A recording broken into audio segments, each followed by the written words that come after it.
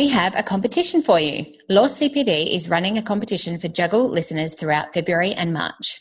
If you don't already know, Law CPD offer premium online professional development courses for lawyers. Everyone who enters the competition during February and March will receive a voucher to save $25 on their first purchase with Law CPD. Then each week between now and the end of March, one person will win a 1-hour online CPD course of their choice. And the third way you can win the absolute major prize is at the end of March, we will draw a major prize winner and they will win 10 hours worth of online CPD courses of their choice. To enter, go to lawcpd.com.au/the Juggle competition. Good luck.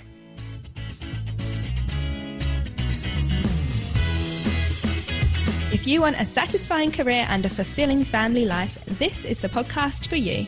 Join me, Joel Lilovich, and me, Lucy Dickens, as we share strategies and advice to help you keep your balls in the air. Welcome to the Juggle podcast. Hi everyone, this is Joel Lilovich. And Lucy Dickens. Welcome back to the Juggle podcast on what marks our 1-year anniversary. Yeah, it was 1 year ago in 2018 we launched this podcast on International Women's Day, the 8th of March. And tomorrow is International Women's Day 2019. And so we thought it was definitely a good time to, one, comment on the last year, and two, do something that's specially linked into the celebration and the theme for this year.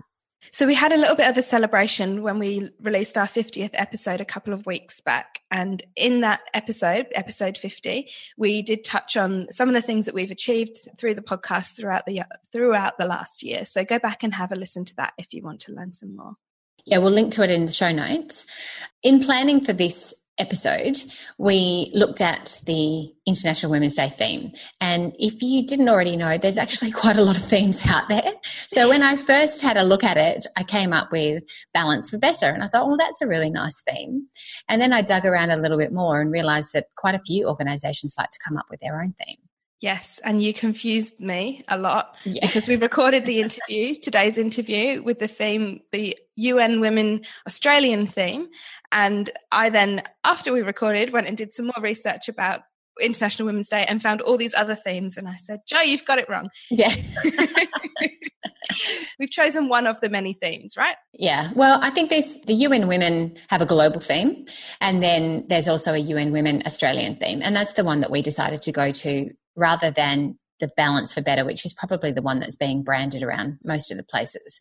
So the UN Women Australian theme is More Powerful Together. And I love this theme. I love the fact that it recognises that women, men and gender diverse people all play a role in advancing gender equality. It's not just about women pushing for women's rights. Yeah, and this was something that came up for us during that 50th episode celebration in our panel discussion, because one of the themes that came up again and again in the panel and also in the questions from the audience were how we can get more men involved in the conversations that we're having and how we all need to work together to achieve gender equality, and it's not just a women's issue. Yeah, so we wanted to explore it a bit more, and it just worked out perfectly that this theme came up for International Women's Day, and we could take it a bit further and look at how we can get men involved, how we can get women involved, and how we can work together, and the different things that happen when you actually work together with someone else or with different groups. And to make it even more exciting, we have a very special guest. We are joined today by author and journalist Catherine Fox. Catherine is someone that I had the opportunity to meet last year. I've kind of been stalking her a little bit. I went to the book launch of her book, Stop Fixing Women, and then I subsequently went to an event that she was at in Perth with the Women Lawyers and Piddington Association, and then I stalked her again at her book launch for Celebrating Women. We have a big fan over here. I'm a fan. Yes. So that gives you a little bit of an insight to Catherine Fox if you didn't know who she was already. But effectively, she's described as one of Australia's leading commentators on women and the workforce. She wrote a column in the Australian Financial Review called Corporate Women for many years and has written a number of books, as I said, two that I've read and enjoyed, Stop Fixing Women and the Celebrating Women book that she co-authored with Kirsten Ferguson, who created the successful Celebrating Women Facebook campaign. So take a listen and enjoy the episode. Hi, Catherine. Thank you so much for joining us. Oh, it's a pleasure. So tomorrow is International Women's Day, the 8th of March, 2019. And this year, I am really excited about the theme, More Powerful Together. It is so important, as at least I know the three of us think, and I'm sure a lot of other people do as well, to recognise that women, men and gender diverse people all have a role to play in advancing gender equality.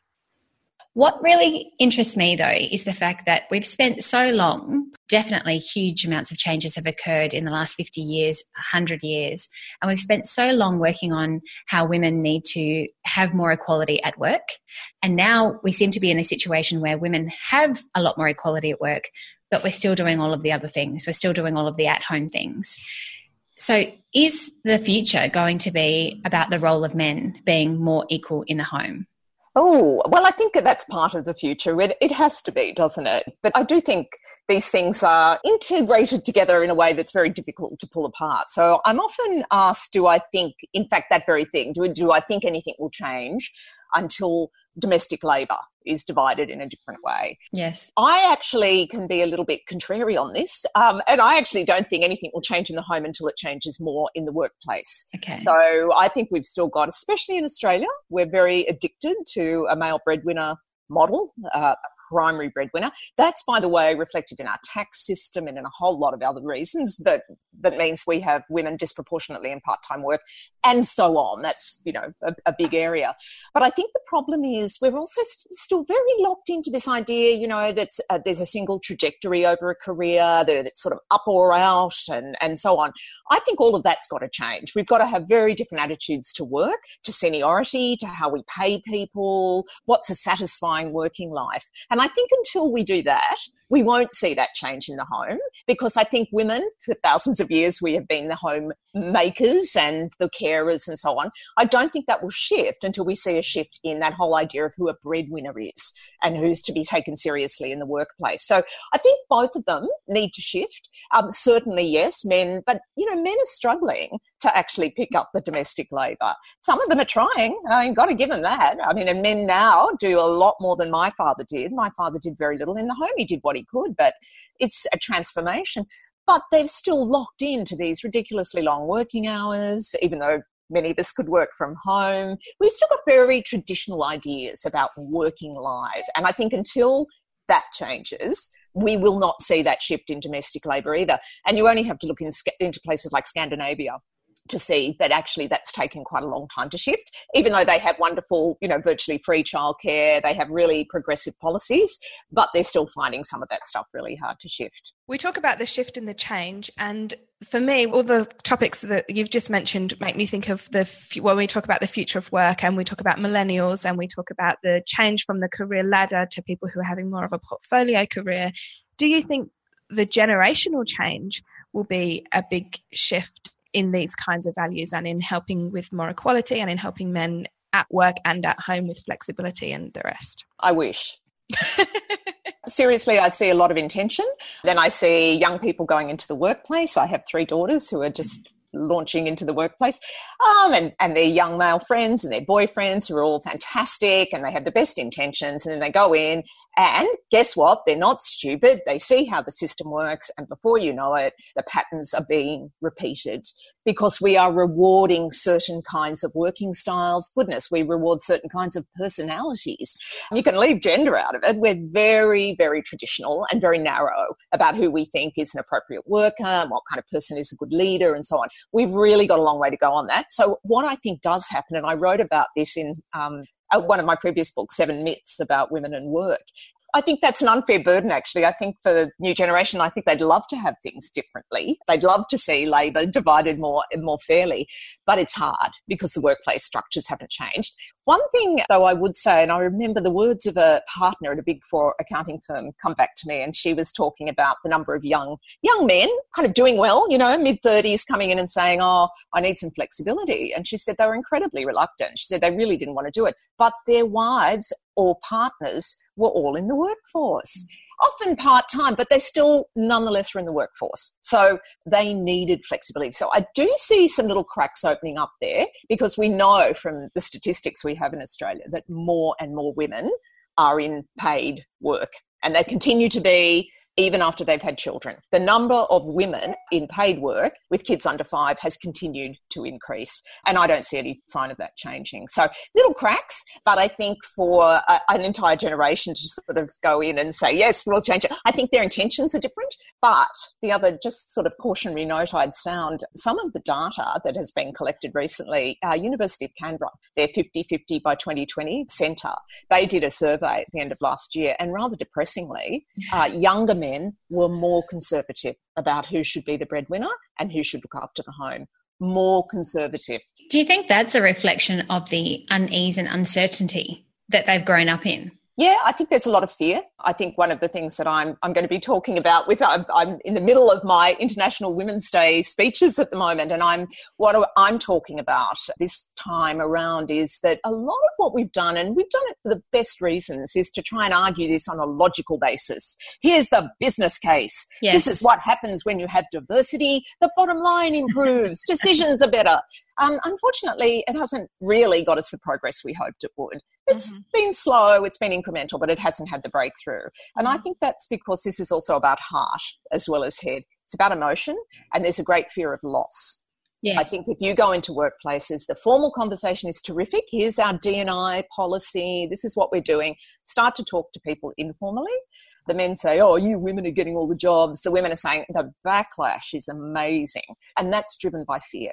Fear is one of those galvanizing emotions. So yes, I think you're right. On a broader brush scale, I think it's about the economy. People feel even though our economy has done very well, I think there's a sense of, housing's going down, no wage increases. So I think, there's insecurity about that. There's also the rather unfashionable, or should I say not spoken about in polite company, people losing power who've had it for a long time. And they don't like it. So is what you're saying, if the business case isn't getting us far enough or getting us far enough quickly enough, that we need to go back to thinking about just morals and what is the right thing to do? I absolutely agree with you. It's the right thing to do. In a way, when we argue the business case, we are saying we're the exception, we're still different. And we're not. These are human rights. It's nothing to do with being male or female. We shouldn't have to put a case forward to show our value. We don't expect men to do that. And they shouldn't, and neither should we. So I think it's sort of eroding. Yeah, so it's the conscious business or the conscious capitalism kind of approach as opposed to starting with a business case. Yeah, I do agree. I think that the business case is important. Obviously. We're in business for a reason, yeah. Yeah, and you've got to sort of say there is a rationale for this. Nonetheless, I think depending on it and also sort of telling women, gosh, you're already confronting all of this structural bias and sexism.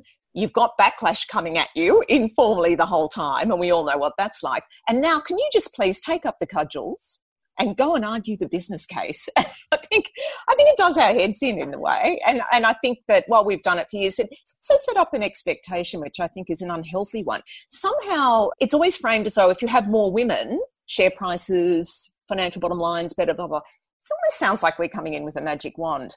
That's very dangerous, because we do not have a magic wand.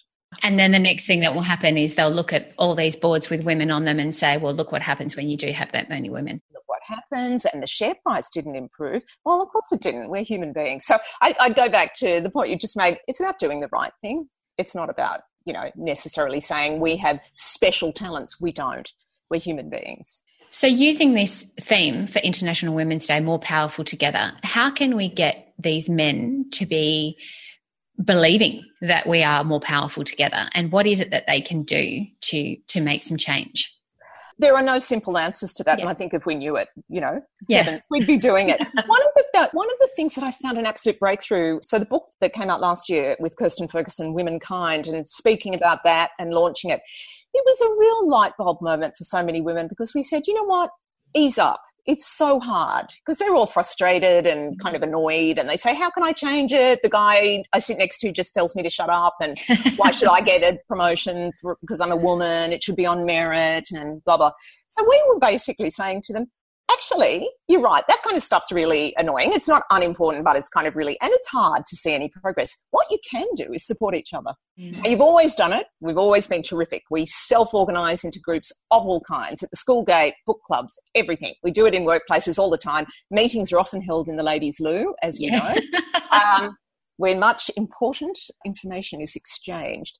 But what we were saying to them is use that and be overt about it. Because over the years, and I've observed this, I'm sure you have, you kind of get ridiculed for it. It's, oh, the girls are sticking up for each other, or it's dismissed. It's, oh, it's the girls' network, is it? You know, what we were saying on the back of things like Me Too and Kirsten's wonderful #CelebratingWomen campaign, you can actually do a huge amount of good for each other. That's something you can achieve. You can do it immediately. And so many women have come up to us and just said, my goodness, that was like taking this huge weight off my shoulders. I immediately started to put it into practice.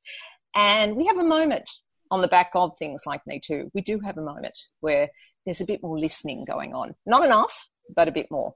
Driven by fear, I have to say. So it's so true. You know, more powerful together is not just women and men working together. It's also women working together with women, and that we as women are more powerful together. And Lucy and I have a Facebook group where we encourage women who are doing this juggle of career and family to join us and to share the challenges and support each other.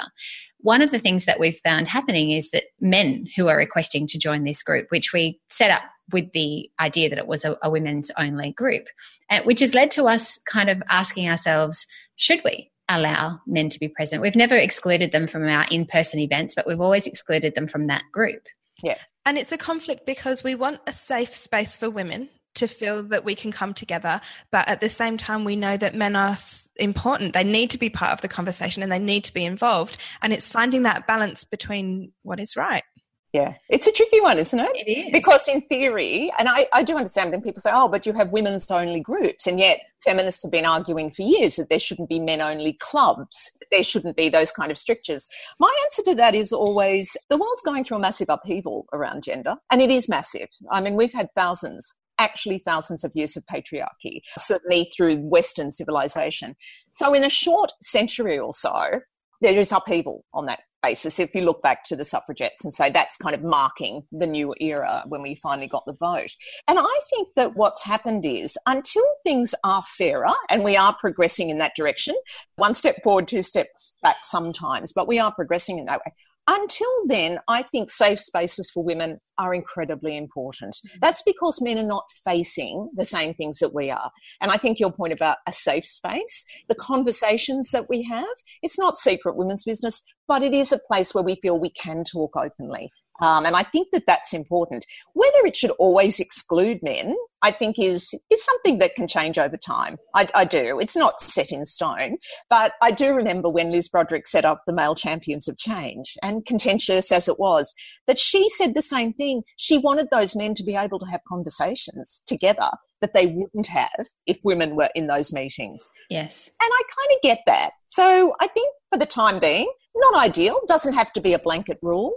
But I think that idea of having safe spaces and networks that can come together, give support, exchange information, give each other referrals and so on, the kind of stuff, for example, in a workplace that men often do all the time, yes, informally, but they do it all the time, that's what women are doing. And so I see it as still having incredible value. Yeah, and I guess that is the point. It's not that men are excluded from everything. It's just that here's a small space that we're going to use for this purpose. Yeah, as I say, it's not black and white. It can change over time. Some organisations do say, yeah, we want men. You know, we'd love to have more men involved. And I think the good sign is that men are wanting to be involved. And that's what makes it so difficult, because when they do want to be involved, and when you know that the men who are asking to be involved are genuine, who are there to want to help and to support the change and to make things better, it's really difficult to be able to turn to them to say, sorry, you can't be involved in this way or in this group, because you know it's genuine. It's not like they're coming in to listen to what these women's conversations are and, you know, throw a male's perspective in a derogatory way. It's supportive. Yeah. But on the other hand, if you're saying that they're welcome along to events that you have, you're not actually excluding them totally. And you can make that case and say the discussions we have, yeah, it's kind of it's the safe space for us. But we would love your input. We would love to hear from you. And we're delighted that you're interested enough to be involved, you know. So I get that. I just don't think you can be hard and fast about some of that stuff. Oh, that's good to know. And it's funny because I was saying to my husband is, in my family, we have non-traditional roles, and he's predominantly at home, and we've spoken about the issues and the fact that there aren't as many places for men to go. And I actually wish some more men would sort of step up and create those places like the Male Champions of Change, but in a more just your average person on the street kind of way. Yeah, yeah. I mean, that would be great. I think, yeah, men have different ways of socialising in a more broad sense, don't they? I mean, the whole men's shed sort of movement and so on, which is fine. One of the things that I think is genuinely interesting over the years, when I occasionally go to speak to about this topic to an organisation, I'll say, oh, it's our women's network that's organised it, but occasionally they have a +1 rule, so everyone has to bring a bloke. And when I've done that, the conversation, they come in, the blokes are all sitting there like this. Sheepish. No, not sheepish. Not like, sheepish? I didn't want to be here. Didn't want to be here, yeah. And so then as the conversation progresses, as you know, it's a conversation about how do you live? How do you live your life? What are your priorities? What's a career? What's a job? What's satisfying? And it's a broad and very rich conversation. And they usually invariably relax and then ask me lots of questions. Yeah. And I often think it's a shame that more men don't have access to that kind of discussion, because it's a very rewarding one and something that often enough we don't do in our day-to-day lives, whether it's the home front or in the workplace. So I actually do think that there's something really rich, a rich vein to be tapped into in organisations where they can make those discussions a bit broader, which is why I have a little bit of a rant about, in Stop Fixing Women, about always siphoning women off, and saying, oh, you need special leadership skills, which I think just entrenches the very stereotypes that have caused most of these problems in the first place. But also I think it's sort of saying you have different needs. Well, no, you don't. And I think having those kind of experiences together with men is actually a really important one. Really important conversations and ideas can come out of that. Yeah, it's interesting. I met with one of our listeners who is a male listener, and he listens and he says he keeps trying to get his wife to listen and she doesn't. Maybe she will now, but maybe, I don't know. But he keeps trying to get his wife to listen. And I said, what is it that you enjoy? Because the majority of our listeners are women. And it's similar to what you just said. I think there's an expectation that we're talking about these issues that are anti-men, but it's not. It's actually just about how you live your life. Yeah. And that's kind of, yeah, when they realize that, they must be, actually, this is something that I want to be involved in. That's right, because they're universal issues, aren't they? It's the juggle. It's something that everyone does. I mean, yes, demands at the moment are out of kilter, but nonetheless, they're increasingly issues that are spoken about and written about and debated. And I really do think it's fascinating. I wouldn't be doing it for all these years, writing all these books. I think it's fascinating. We spend so much time in paid work, which is why, my career in journalism, I was often writing about almost the psychology of work. Because it's something, again, we sort of say, it's all about result. Well, actually, no, it's about sort of very human dynamics. Relationships. And relationships, exactly. It sounds like some of what we're going to have to do is very much in our own homes. And that really, if we can encourage more women to be pushing the traditional boundaries in their own home, we will probably see more change much faster. Yeah. Because if we can get those, women to sort of say to their husbands, well, why should I do it all? Or, where's the fair divide here of the labour?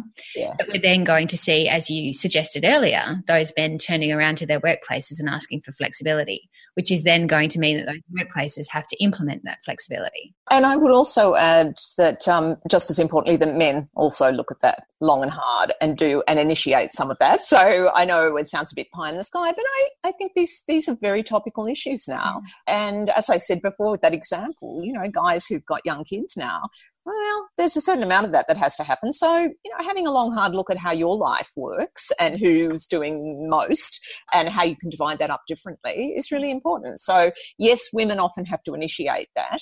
But I think, wouldn't it be great if we had more high-profile men also being role models and saying it's time that this changed and it's perfectly viable. Anyone can cook, anyone can clean a toilet, and it's time we all looked at it differently. One of the things that I love about this idea of women supporting women in the group that we foster, we're often encouraging, Lucy and I both have family dynamics where we're much more equally sharing the home caring responsibilities than is traditional.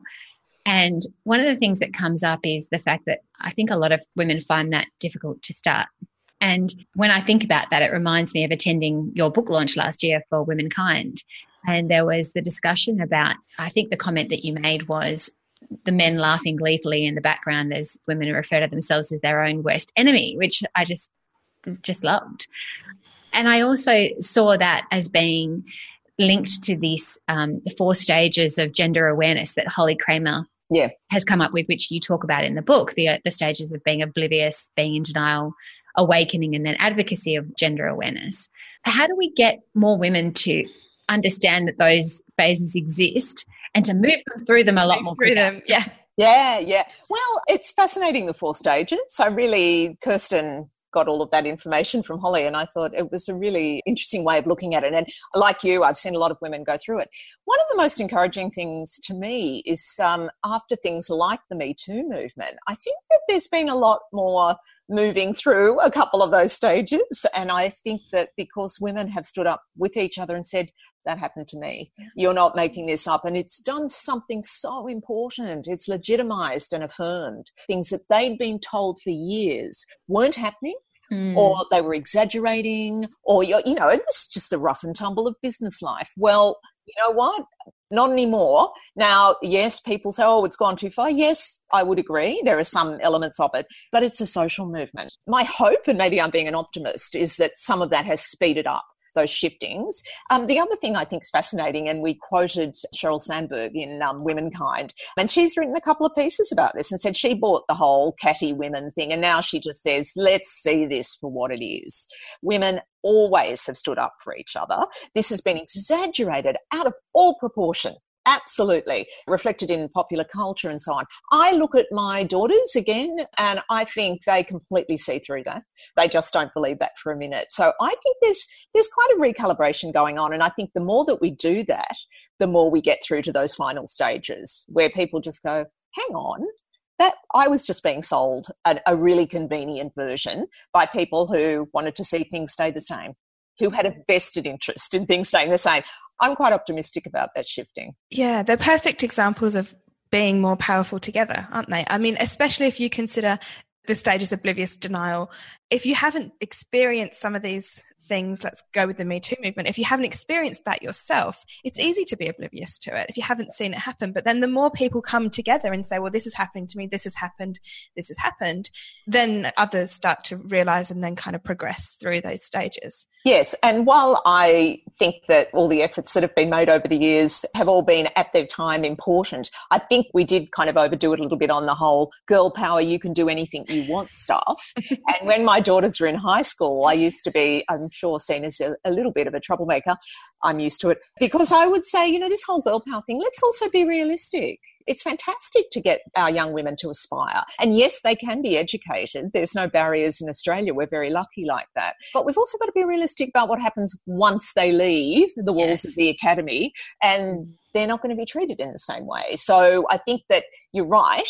Fewer women possibly now are confronting really overt sexism. Fantastic. I'm delighted. But they will at some point. And for many women, we know it's around the time they start a family. So I think that's when that acceleration into stage 3 often occurs. Having children can be very radicalizing. It's when many a stern feminist is born. So I think that can really throw you. And I think, unfortunately, we still haven't made too many changes to that. I definitely felt it accelerate, as you say, when I had children. It was always there. I think I've been brought up in a household with strong views about equality for women, but I felt a sense of fight in my workplace, that real need to stand up for myself, asking for pay increases and those kinds of things, and feeling that almost a sense of not being respected, or, oh my gosh, I can't believe I'm having this conversation, whereas that wouldn't have been the case if I had been a male. But then having kids, definitely, that was the big change, because you start to realize that you've got these little people who are dependent on you, and it feels like it's only you that they're dependent on, and that nothing else has changed for anyone else. Yeah. And also attitudes when you go back after leave and so on. I mean, that was one of the biggest shocks to me. I had a great boss at the time, and I did work part-time, and I had a lot of support, but I found just a general sort of attitude from men and women. It was sort of like, oh, well, you're not quite as serious about your job anymore. Yes. I think that all of that is still around. And maternity discrimination, by the way, is not good. Despite all the changes we've made, the right to flexible work and so on, there's still some pretty ordinary examples around. So sadly, we've still got a lot of battles to fight on that front. We do. What do you say to that? How do you think we approach that? I mean, you talk about this a little bit in Stop Fixing Women, where you're saying that it's the organisations, there's structures that have been established by males and they, in that kind of way. What are some of the things that you think need to be done to change that specifically in relation to maternity?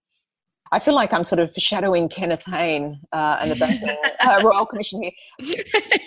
The law, the frameworks are there. Yes. By and large, nothing's ever perfect, but they've shifted enormously. When I started out in the workplace, there was 1 year's mandatory unpaid leave, which some organisations, even though under law you were allowed it, would not let you take. But that was it. Now we have, paid parenting leave. We have quite a lot of differences around flexibility and so on.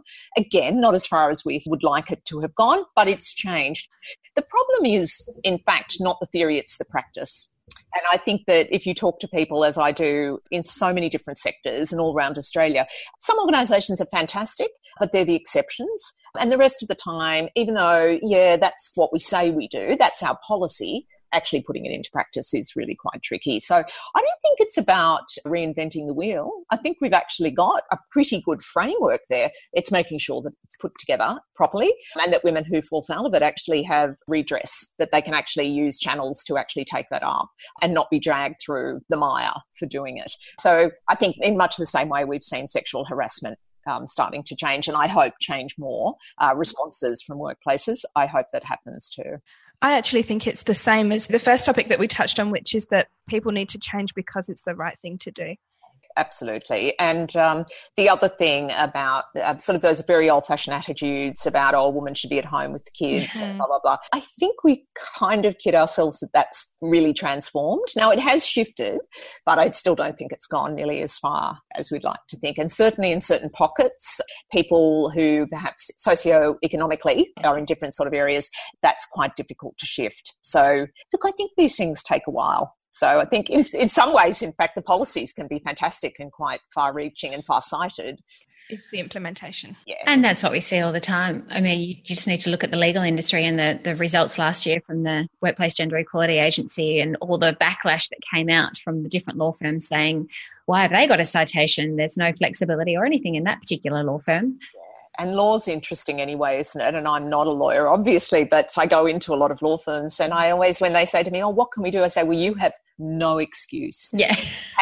You have had women outperforming men in law degrees and way disproportionately graduating from them for decades. You've had a pipeline that is there. They're going into your firms. There's no question about that.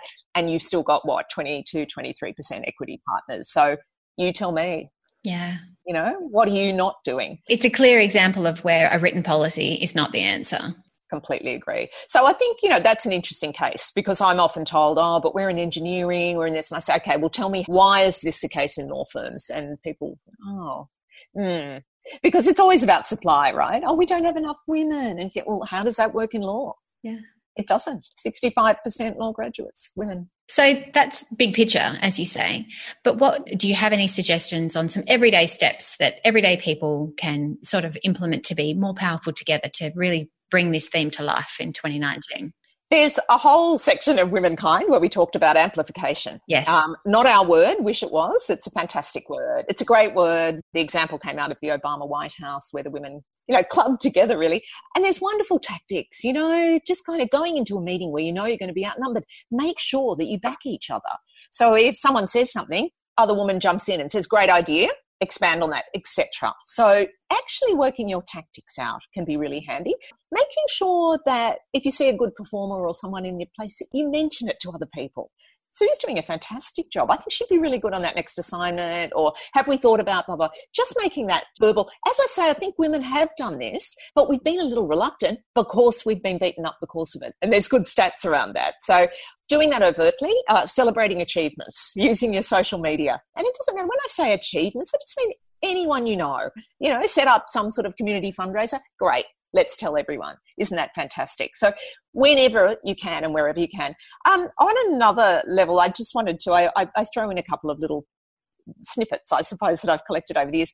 Jamila Rizvi, the wonderful writer and columnist, has a great one. She said, you know, when someone has a conversation in the workplace, usually informal, but it's somebody will say something racist or sexist, and you're all kind of, well, at least half the group's probably uncomfortable, but no one knows what to say. She says, I have a tactic now. I lean forward and say, could you repeat that? Yes. And she said it's fantastic because they immediately realise, because they know that they've said something. That was borderline or inappropriate. It was borderline. Mm-hmm. Everyone else knows and kind of goes, yeah, that's not on. If they do repeat it, they look even sillier.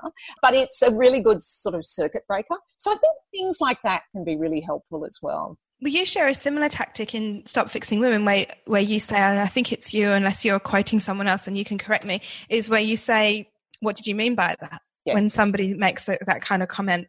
So similar kind of thing. Yeah, that actually came from a company, Horizon. They had this wonderful program and the guys came up with that, their internal male group, and they said, yeah, if someone says something, go, what do you mean by that? And they got permission. They basically said anyone can, and people did start to use it. It was fantastic.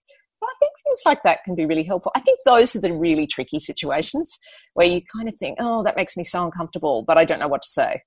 So sometimes those things can be really handy and makes everyone feel a bit, okay, yeah, that's not acceptable. I think this International Women's Day theme could be really great for a lot of people this year to keep in the forefront of their minds, this idea of more powerful together. And if you just have that in front of your mind, how can I be with someone else, together with someone else? Yeah. It could see a lot of change, hopefully. I think so. And I think I'd only just say one of the things as a management and business writer for 3 decades, one of the things I would observe is that the reason I think that message went away is we've been through a really huge era of individualism. So your way ahead, your way to improve, it's about you, brand me. It was a huge trend, very big in the US, not surprisingly. But over here it was big too. I think it's going away, and I think people are thinking back to the whole collective, the power of the collective. And I think that's a good thing. Yeah, there's a lot more movement towards community. Yeah. So we have a couple of questions that we like to ask everyone who's on the podcast with us. And the first is, do you have words that you live by, Catherine? Is there some kind of mantra for your life, or perhaps more than one? No, and I don't like mantras. And I tell you the ones I really, really don't like. I hate it when people get up and say women should be more resilient. And I think, yeah, really? You try walking in our shoes and then tell us to be more resilient. I think it's patronising and ridiculous. So that's one of my pet hates. Non-mantras. One of the ones, the other one, the non-mantra. I have a non-bucket list. I know. Oh. I can't help myself. The other one is Kate Jenkins, the Sex Discrimination Commissioner, gave us a lovely one. She said, you know that you can't be what you can't see, which is, we get it. We need role models. But she said, think of all the women who didn't let that put them off for 1 second. And they went crashing through and said, yeah, I'm going to do that. I want to do that. There's no other woman doing. I'm going to do it. And I thought, what a great point she made. So yes, we need role models, completely understand that. But I love that point. You can be what you can't see sometimes, and then you open the door for everyone else. Yeah, well, someone has to be first. Someone has to be first, and they deserve all our thanks and gratitude. But I just thought that was a really interesting one too. And I thought, yeah, sometimes these things, they're great little sayings, but they're a little bit bland, and sometimes they're very contradictory. We give women so much contradictory advice. It's not funny. It makes your head spin. So just kind of do what you think. And we didn't even get into asking you about Jamila Rizvi, who we also had on the podcast. So we kind of asked her a little question about, you've written a book about Not Just Lucky, and Catherine's written a book about Stop Fixing Women. And how do you put those two together? And she had a bit of a laugh and said that you've often appeared on panels together and laughed through that. We have. And I know a lot of people absolutely love her book, and it's a great book. And she's a great operator. I have a huge amount of respect for her. The other thing is women can have different points of view and be completely civil about it. We don't all sing from the same song sheet. Or have to be catty about it. Or have to be catty. Long may it be the case. All right. And the second question we like to ask of all of our guests on the show is, if you have one piece of advice that you would give to women who are managing the career-family juggle, what would be your key piece of advice? I always say the same thing, and it's not particularly blinding, but it's just hang in there. Hang in there. There'll be so many times where you think, I can't do this anymore. It's driving me nuts. And I'm certainly not suggesting that you get to the point where your mental health or physical health is compromised. Absolutely get that. But just take it from someone who's got a very significant birthday this year. Very scary. One of the things I do look back on with great satisfaction is that I hung in through a time where I had 3 children under the age of 3, and I was working in a newsroom, and it was really hard work. But my lovely husband and my mother and my father all said, you know what, you love your job. And I never really toyed with the idea of dropping out, and I'm so glad I didn't. I cannot tell you, I am so grateful with every single day that I kept going, because work, yes, it can be horrible, but so can being at home. And my mother was a 50s mother, and she always said, don't do what I did. And I think we've got to remember that. We're very, very fortunate to be able to have jobs when we can. I know for some people that is not a choice, and the jobs they have are not great, and I do not deny that for a second. But our capacity to earn a living, to have some purpose in our lives, is incredibly important. And you don't have to have it all. That's just a rubbish expression to make you feel guilty, but you can do both. Yeah, perfect. That sounds like the perfect summary of what our podcast is all about, isn't it, Jo? Absolutely. We definitely think that you can do both. I had a friend the other day who had a nice conversation with her grandmother, which was her complaining to her grandmother about the lack of work opportunities for her as a young mum, and how difficult it was at the time. And I think her comment to her grandmother was, if it was so much easier, I wish I could just be like a 1950s housewife. And her grandmother, of course, hit the roof and said, don't you dare say that. We've worked incredibly hard to get you all the options and things that you have now. So, yeah, I think people forget the significant downside. So keep going. Hang in there. Sounds like a bit like a mantra. It does, I think. Sorry. I'll have to rephrase it, because I couldn't possibly have a mantra. Thank you so much for joining us today, Catherine. It's been wonderful to talk to you. A great pleasure. Thank you for having me. Thanks, Catherine.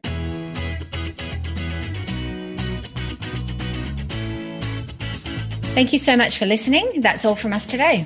Don't forget to check out Law CPD to enter the CPD competition and to receive your voucher of $25 towards any of their online courses. And you can find the links in the show notes. See you next time. Happy juggling.